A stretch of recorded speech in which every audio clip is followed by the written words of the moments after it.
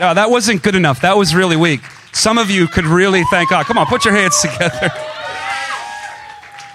You know, whatever you got to do to get friends like Will Eifler, I suggest you do, okay? Everyone needs a Will Eifler in their life. You know, I think about it when the plane was delayed in Colorado. I was like, man, what would I do if I didn't have Will? I mean, he's Johnny on the spot. He's so adaptable. He's so flexible, which leads me to my next point. Next Sunday, guys, unfortunately, we will not be having a morning service. We will be having pretty much a night service, I know. Being in a context like this, holding services here in hotels, we're kind of at the demands and the leisure of their schedule and what they're booking. And so this next Sunday, the 28th, we will not have our morning service here. We will have a night of worship, essentially, where we'll come together and it will be an extended time of worship. And then we're just going to look to the Lord for ministry. We're just going to look to the Lord to see what He does in the context of us just exalting His name. I mean, that's exciting.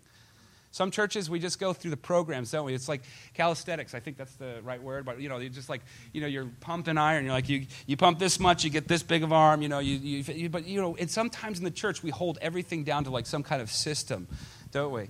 And times like this, when like the hotel throws a curveball at us, I get excited because it gets us out of the norm and the rigor of what we do day in and day out. So we're not becoming comfortable. We're not becoming just like, okay, this is the way you do a service. I mean, who wants to do that? I just don't like. I wouldn't attend a church like that. I certainly don't want to lead a church like that. So next Sunday we'll be here at 6:30 for a time of worship and ministry. We kind of call it like setting our sails up, like just throwing them up, seeing what the Holy Spirit does. So our only job is going to be for the night just to exalt Jesus, and then see what Jesus does in the midst of us exalting Him. I mean, that excites me. Some of you are excited about it. So grateful for my sisters here. Yep, come on, and you. Yeah, I'll take you too. It's okay to be expressive in church. God likes, He likes our voices. He likes hearing us. And so I get the privilege of addressing. You may be wondering where Bethany, maybe you're not, but Bethany's not here. We spent 4 days in Colorado ministering at the Fight Conference. No, we didn't fight each other. There wasn't brawls that broke out. It's simply a summit for pioneers, missionaries, who essentially go to the hardest and darkest regions in the earth to bring Jesus to unreached people groups where they have never even heard the name of Christ. Could you believe that? And right now, the specific ministry has about 186 missionaries in the field. And so they brought all their missionaries back for a 4-day summit. And me and Bethany had the privilege of being part of that, along with like Alan Hood, Lou Engle, Corey Asbury, John Thurlow, just a bunch of people, Brian Kim. We stayed with the Kims. Unfortunately, the Kims were sick. My poor friend Brian Kim was trying to man.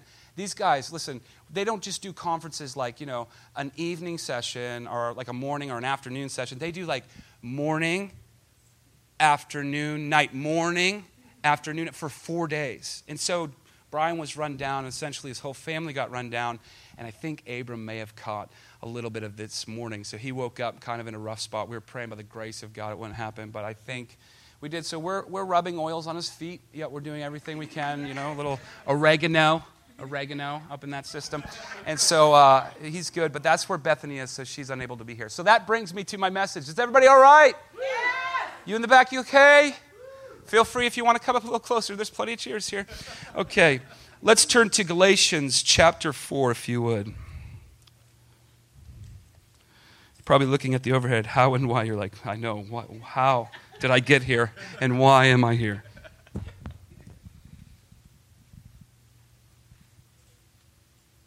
want to start off our conversation by simply asking our question, hence the how and why on the overhead.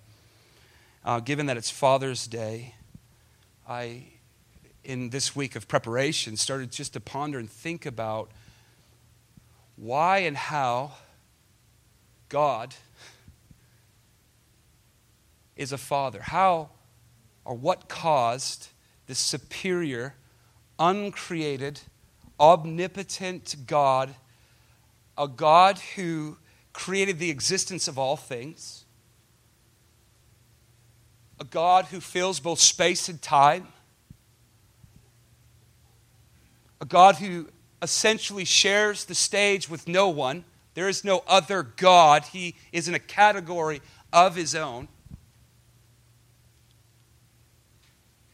What causes God? What in God's heart says, I want to be a father to my children?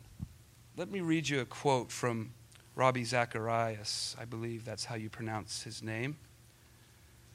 Brilliant man of God. Let me just find it here. Pictures. I took a picture of it this morning. This is what Ravi said this morning, which I thought really hit home with some of my thinking this week. Who is God? He is our Holy Father. The Christian faith is the only faith that calls God our Father. Can you imagine that? Every time you get on your knees and pray, every time you get on your knees and pray to God, holy keeps respect and reverence, while Father brings him close and intimate.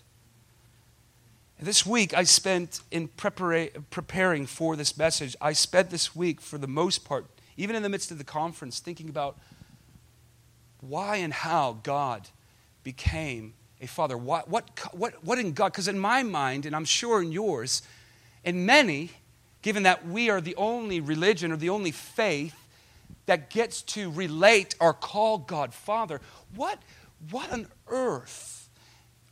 In my mind, it almost is like God is reduced to something very earthly, but God is comfortable within that skin. He's comfortable with relating to you like a father relates to a son or a daughter. And I can remember talking to people about my message throughout the week just on that simple truth. God, we get to relate to God as a father. And people just with a blank stare, just like, what are you talking about? But for me, it really hit something in my heart, something deep within my spirit, where I became overjoyed with the fact that God is just not a Lord. He's not only a Savior through Jesus, but He wants to be my Father. God, again, omnipotent. He fills both space and time. He shares the stage with no one. He is Yahweh.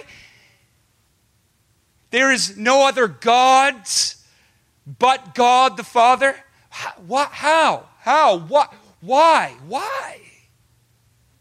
Would God even be interested in being our Father?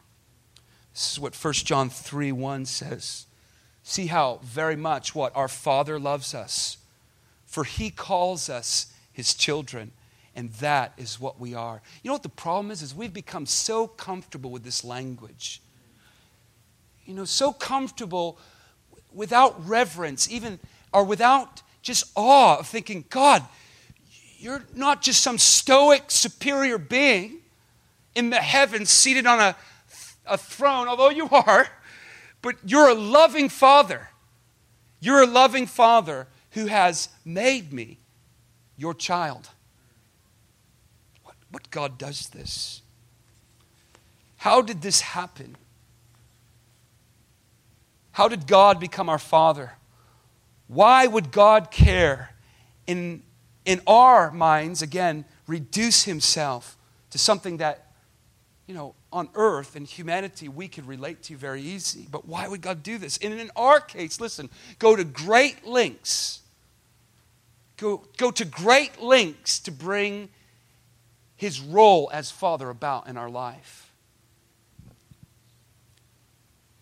How did God accomplish His role as Father? Leads me to Galatians chapter 4:4-7. It says this, but when the right time came, God sent His Son, born of a woman, subject to the law. God sent Him to buy freedom for us who were slaves to the law, so that He could what? Adopt us as His very own children. And because we are His children, God has sent what? The Spirit of His Son into our hearts, prompting us to call out, Abba, Father. Now you are no longer a slave, but God's own child. And since you are his child, God has made you his heir. So at the right time, God sent his son, right, Jesus, into the earth, born of a woman, subject to the law, just like everybody prior to Jesus was. Speaks of Jesus' humanity. God sent him into the world to purchase our freedom from the law, of which we were slaves to, according to Paul. Something of which God gave humanity, the children of Israel, to be or to work as a guardian. God gave us the law, and by him giving us the law, we became slaves to it. But that wasn't enough for God. That wasn't enough for God. God didn't just want programmed robots that when sin occurred, they had to go to some altar and sacrifice an animal. But he wanted children. And so God had to go to great lengths to make us just that, to, like Paul says, adopt us. Today, guys, under the sound of my voice, we all stand here adopted as God's very own children. If that doesn't hit something in your heart, then you need to ask Jesus to awaken your heart. Because this is the gospel. And the gospel was always was always meant to awaken the heart, just like it did in the New Testament. God went to great lengths. And you know what? In Romans chapter 8, 15, this is what it says, some of the same language. Romans chapter 8, 15 through 17. So you have not what? Received a spirit that makes you fearful slaves. Again, referring to the law of which God gave Moses to give to the children of Israel. You have not received that in this new covenant. Instead, you have received God's Spirit when he adopted you as his own children. Now, we call him Abba Father. You don't know what privilege it is today. You understand if that you were a person in Israel under the law, you would have died. You would have given everything to be named among these people who could actually relate to God as God the Father.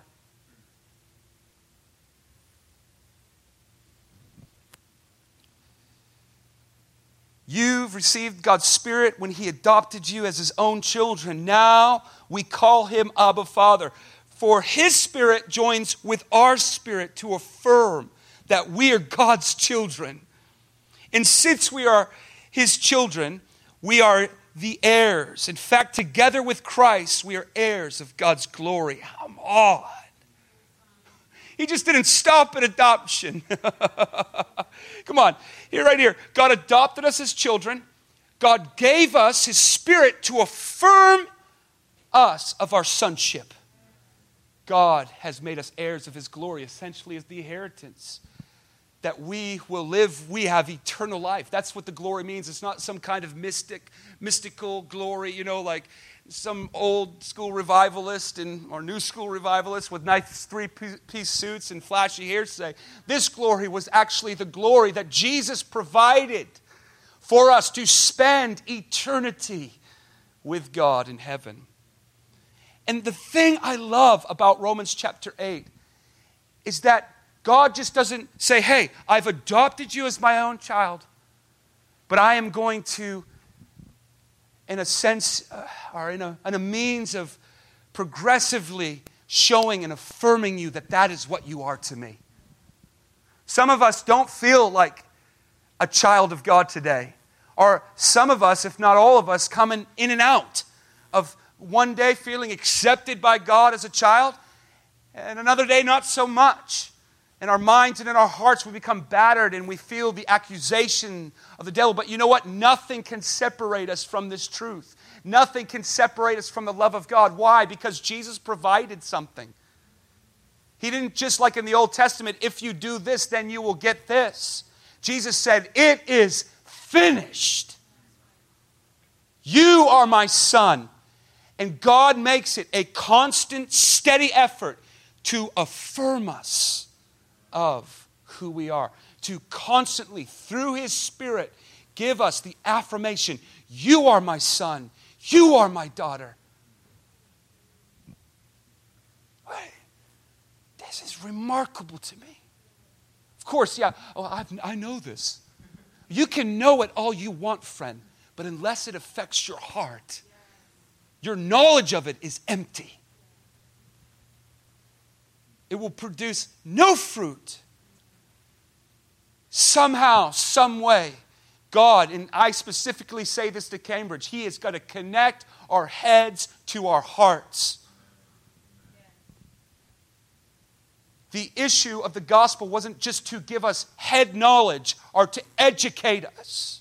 It was to educate us with the hopes of affecting our hearts and its longings and its desires.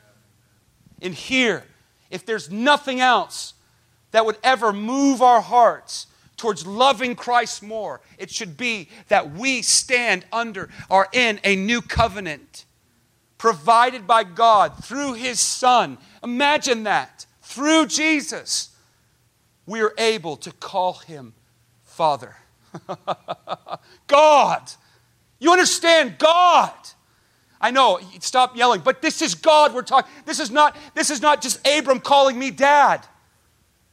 This is God, the superior, majestic being who was uncreated. Before Him there was nothing. We forget that. And not in the sense that it's not in our minds, but it doesn't move us anymore. The gospel doesn't move us anymore.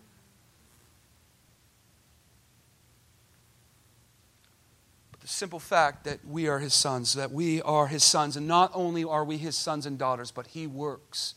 He works through the Spirit of God that He placed inside of us to affirm us of our position. Identity is everything. 430 years before the law was given to Moses, Genesis 17 happened. And if we're to understand anything of the New Testament, we got to go back to the Old Testament. Because the Old Testament, I learned this in studying, that times in God, Scripture and storylines and Jesus' appearance, it's like a cycle. Everything speaks. God just doesn't all of a sudden decide to do something different. No, He is committed to the steady rhythm of faithfulness. He is not pressured by having to change it up or to try to grip our interest in other ways so that we're like, oh God. No, He is the same yesterday, today, and forever. And so we just don't have the confidence of what Paul says in Galatians. We can look back to Genesis and see that 430 years before God gave the law, He made a covenant with a man named Abraham. You could just do it. You're not following me. You're so smart. Never mind, I'm not going to say the next word. Genesis 17. God reveals His plan 430 years before He gives the law to the children of Israel. He reveals His plan in Abram's life. At the time, his name is Abram. And ultimately, the parallels between Isaac and Jesus would exemplify, we would see exactly how God would achieve this even thousands of years before Christ ever walked the face of the earth. Why do I say that? Listen to me. Genesis chapter 17 is really right on the heels of Genesis chapter 7. What happened in Genesis chapter 7? It's all right. I'm not trying to quiz you. I'll let you know. God flooded the world. I wonder, after that flood, how many people sat back and said, well, God, you're a good father. You just wiped out all of humanity. It's a small number of us here, but you're a good, good father. I wonder how many people, honestly, if you were in that boat that day, could you honestly, in reflection, God, you are a good God. You are a good Father. Thank you so much. Now, I'm not trying to be sarcastic. Think about that. Put yourself in the shoes of Abram as the human race is just starting to evolve again. It's just starting to get off its heels. I mean, and God just flooded the earth. But I believe that in Genesis chapter 7, God was again revealing something of his nature that most likely the people of those days were largely not uninterested in, but unaware of. Unaware of. Understand? They flooded the earth. And so a covenant is made and a child is promised. Countless descendants and the patriarch of many nations, we know that is Abraham. And then at the tender age of 99, God will make a covenant with Abraham. I'm just going to go through these bullet points briefly. This covenant would be an everlasting covenant in regards that it could not change, even though that God did instruct Abraham to remain steadfast and a righteous man, but they couldn't be altered. This covenant was locked in. It was locked in.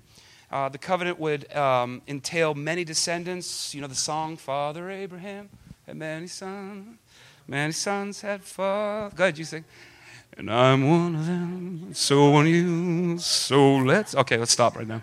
Will's getting scared. So when Will gets scared, I'm just like, okay, we gotta retreat.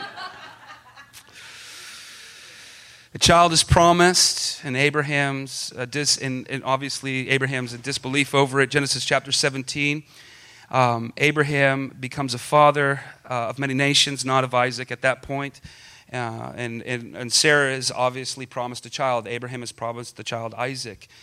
Ultimately, it's in parallels to Christ. It's very unrealistic and unnatural. Abraham kind of goes off as well as Sarah does and laughs about it. Really? Like, I'm 99, God. Come on. And then obviously through there you get the contrast between Isaac, the son of the promise, and Jesus. And so on and so forth.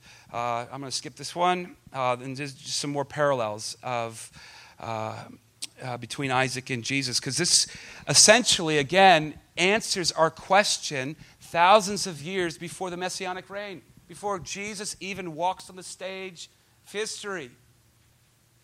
He in Abram, now Abraham, calls him what? The Father. And I love it how us in the church get caught up on the parallels between Isaac and Jesus. Good parallels, they should be there. But how about Abraham and God the Father?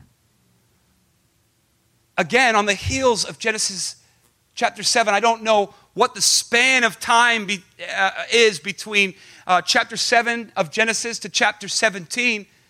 But maybe Abraham, just maybe without getting too heretical, finally, or at this moment, sees a side of God that necessarily wasn't seen in the flood or wasn't seen prior to. God starts giving a revelation to Abraham. You will be a father of many nations. You know, all throughout the Old Testament, we see that God works, doesn't He? He works for us. He works at gaining our love, gaining our interest. I know that may sound bad to some of you, but He has all throughout history. You look at the children of Israel. Certainly the children of Israel is just a portrait, if you would. It's an image of the church today, where God is continually trying to reach us, but yet our hearts are hardened and our necks are stiff, and we've rejected God. But I wonder at this point in Genesis chapter 7, if Abraham was there getting a revelation of a side of God that they had not seen yet. Like, I wonder if the popular or the talking in small groups, like, can you believe God? Don't do anything that makes that man mad. He might flood the world again. I know that He promised He wouldn't, but you never know. He's a very angry man, obviously. But I wonder what the chatter was in Abram's day about God. And I believe that God spoke to Abram, obviously, to give us the kind of introduction to His own son, of which He would send into the earth, just like Isaac. But I wonder if Abraham, for that moment, got a revelation of God the Father. Like, I wonder if Abraham said, well, you're father of many nations? Oh, you're not just some superior, angry God. You're a father. Listen to this. I think some of that can be proven by what Hagar experienced in this story. You know that prior, I think Abram at the time and Sarah got a little bit, like, when is this going to happen? I can't bear children. Go and be with my servant. Go and be with her. Maybe she'll bear you the promise. Maybe she'll give you a son. Yeah, go do that. So he does it. Ishmael's born. All of a sudden, Isaac's coming about, and Hagar and Ishmael, they start getting treated rather, bad. And to the point where she flees because God says, hey, listen, do with the servant lady whatever you want to do. And Sarah just drives her away. Says, go away. I mean, how would you like it? You're kind of set up by Abraham and Sarah, and then all of a sudden, because God finally follows through and brings about Isaac, they're like, hey, there's no longer a need for you. There's too much contention here. Here's some water, here's some food, and on your way. See ya. And God permitted that to happen. He actually encouraged Abraham, said, let Sarah do whatever she wants with Hagar. So that's what the case was. And then when the food ran out and there was little to no water, Hagar's like, we're going to die here. It's out in this, scorched land with no water and no food with a little baby. And she simply just puts her baby in kind of a shaded area. And she would never want to even have to experience the death of this baby. So she goes away from him so she doesn't have to see him die. And God speaks to her. It's funny because in this moment, in Genesis, in human history, God just started showing a side of himself that I don't think prior to they saw. And God didn't just promise things to Abraham. He didn't just promise things about Isaac, but he started to promise things to Ishmael and Hagar. Can you believe that? And Hagar gets a revelation, much like Abraham does. And what does she say? The God who sees me is her revelation. She gets a revelation that I have been rejected by Abram and Sarah and that tribe, but you see me, God, and therefore you're making covenant with me. You're not leaving me out. Can you believe that? What's your revelation of God the Father today? Come on, hear me out. What is your revelation of God the Father today? Come on, he went to great lengths to assure us, to make us his children through his son Jesus. To the point back in Genesis chapter 17, he started speaking about his plan. Now, what does that say about the law? Was the law just some kind of audible? No, in Galatians chapter 4, he said simply, the law acted as a guardian for the children of Israel. It acted as somebody to guard and protect until the time of Christ, until the child of promise came about. The whole problem in Galatians was that these people started reverting, if you would, back to the law of Moses to try to find some favor with God, to try to find some approval with God. And Paul had to persuasively remind them, no, guys, this started off in the spirit, now it's ending in the flesh. You cannot find favor with God through going back to the law of Moses. And you know what Paul does in that text? He does exactly what I'm doing right now. He brings them back to the beginning. Why? Because obviously they're studying and they're looking into the Old Testament. They're looking at the law of Moses, even to the point where they're starting to reject faith in Christ. And Paul uses Genesis chapter 17 to say, no, look. If you're peering into the Scripture, if you're looking at the Old Testament, you'll see this story about a covenant that God made with Abraham. And in there, he spoke of a child, much like Isaac, who would free you from this slavery, from this evilness. That's what he called it. He said, who's bewitched you? Because at one point, these people in the book of Galatians, they had faith in Christ. They were converted, or so to speak. They were New Testament believers, but for somehow, some way, just like in that time in history, there was what they call false prophets. And they would speak and they would persuasively argue Scripture, and eventually, if you weren't careful, many people became deceived. And in this case, people started reverting back to the old covenant. And Paul did exactly what I'm doing today. He says, no, guys, you don't want that, first of all. You don't want to go back there. This is good. Listen, back in the story of Genesis chapter 17, God made this evident. He made this known of what he was going to do, much like the Scripture in the Old Testament speaks of Jesus. So does the story of Abraham speak of our adoption.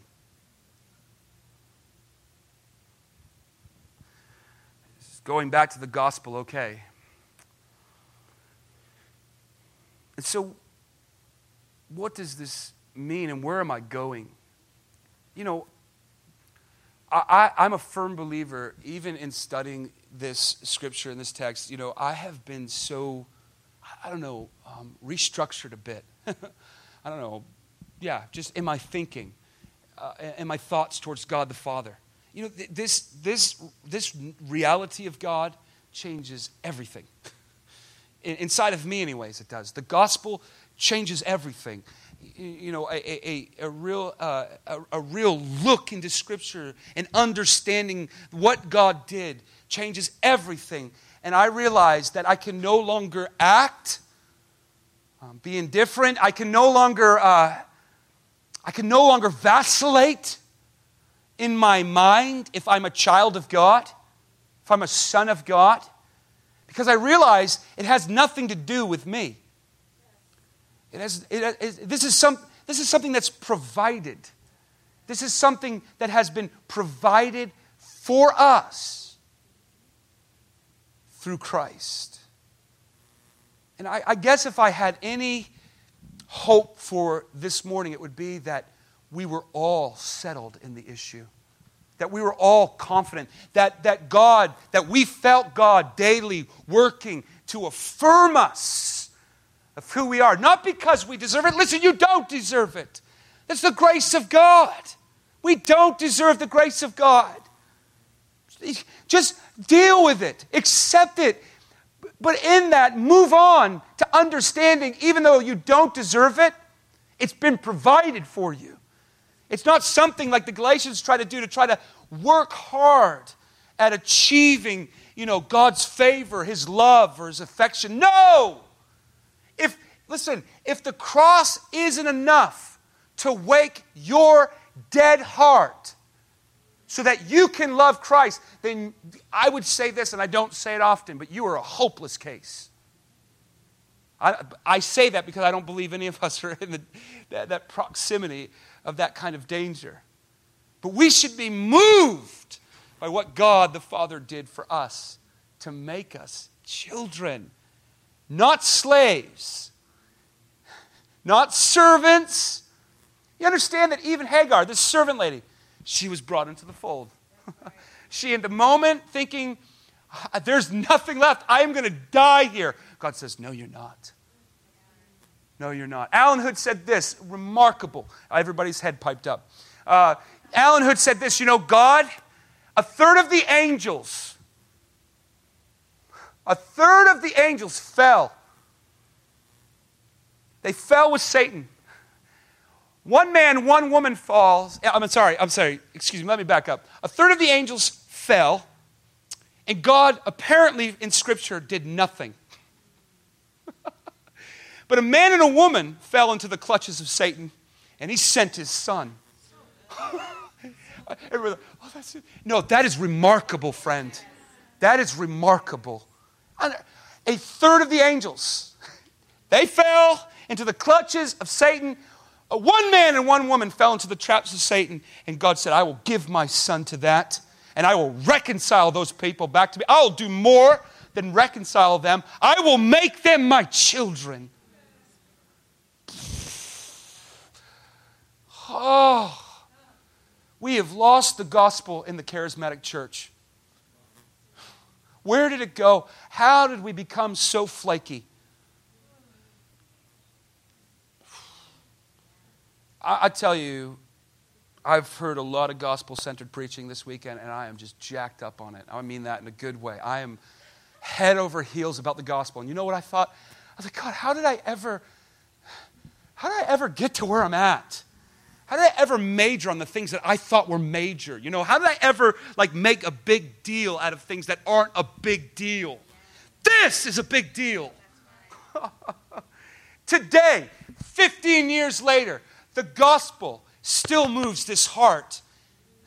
And the gospel should still be enough to move your heart. Come on. The links of what God did to make us his adopted children, bar none, wreck us. And so now, we are sons, right? We are daughters. He is our Father. And not only is he our Father, but he's a good Father. You know, God cares about being our Father so much as he doesn't want to share the title with anybody else. What did he say in the Gospels? He said, hey, don't call anybody your Father. You have one Father, and that is me. I'm not going to share that title with someone. What's in a charismatic church? Oh, my Father. And I've been guilty of saying that, my Father this or my Father that. What is that? It's garbage. It's jargon. Charismatic hopply-hoo. I just made that up. But God cares so much to be our Father that he will share the title with no one, much like his deity, much like his divinity, much like his supremacy. Don't call anybody else your Father. I'm your Father. You have one Father, and he is in heaven. Oh. Is everybody okay? Yes. Does everybody have plans for Father's Day?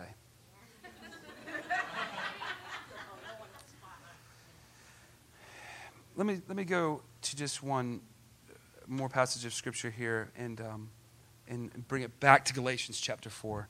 And it's never quite prim and proper as when you write it down on notes. But anyways, I just gave you the version out of my head.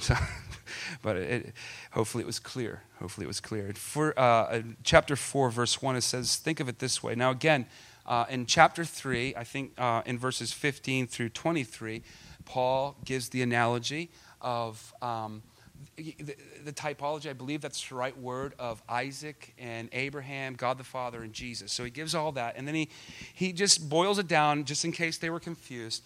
And he says this in verse 1 of chapter 4. He says, think of it this way. If a father dies and leaves an inheritance for his young children, those children are not much better off than slaves until they grow up. Even though they actually own everything their father had. Now, speaking about Father God, they have to obey their guardians until they reach whatever age their father sets. And that's the way it was with us. For Christ, before Christ came. I forgot about the before. We were like children. We were like slaves to basic principles or the law of Moses of this world. But again, just going over these last 3 verses. But when the right time came, God sent his son, born of a woman, subject to the law. God sent him to buy our freedom for us who were slaves to the law, so that he could adopt us as his very own children. And because we are his children, God has sent the Spirit of his Son into our hearts, prompting us to call out, Abba, Father. Now we are no longer a slave, but God's own children. And since you are his child, God has made you his heir. And I think if there's anything that what I want to leave us with today is just like, where are you? Where are you in your heart? Where are you in your mind towards the love of God, the affections of God for you? But also those who have not yet accepted, those who have not yet been adopted. by Christ. I would be a fool to think that all of us are Christians here today. I would be assuming falsely if I thought there was nobody here that were not a follower or disciple of Christ. And so I want to give just, I guess, an altar call with no music. I want to dismiss us, but I want to do two things. In this altar call, I want to just invite anybody who is interested in making the Lord your Savior to come up first. And then secondly, if you are struggling in your thoughts and in your heart towards God the Father, a loving Father, if you are coming in and out of feeling like you're that child to feeling like you're orphaned. You know, the accuser does great. You know, Satan the accuser, he can really get into those places of our mind and our heart and our emotions and really wreak havoc, can he? And I've seen it in more Christians, even myself, where you almost think that there's something mentally wrong. You know, like one day a person will, I love Jesus, and they're happy and high as a kite, and the other person, oh my God, God doesn't love me. You know, and they're a wreck. And so I can't say that I have anything to offer, but I can pray with you, and I can pray for you. Ultimately, it's up to you and God to do the hard work. But know this, that God has already done the work. You cannot escape from these scriptures and say, oh God, you've done nothing, you know. You've done nothing to assure me or affirm me of your love for me. God has done enough, and still this book should be able to reach those depths of giving us assurance and affirming us of who we are in God because of Christ. So two things, no moody emotional music. If that's you, if you want prayer, I want you to just stand to your feet, and I want to pray with you. If not, you make my job easier. But if you want to, I would gladly and would love to pray for you. So if you want to come up front now and get prayer, as of now, I'm going to just officially dismiss the service. So listen, just for a reminder, guys, we will not be meeting here.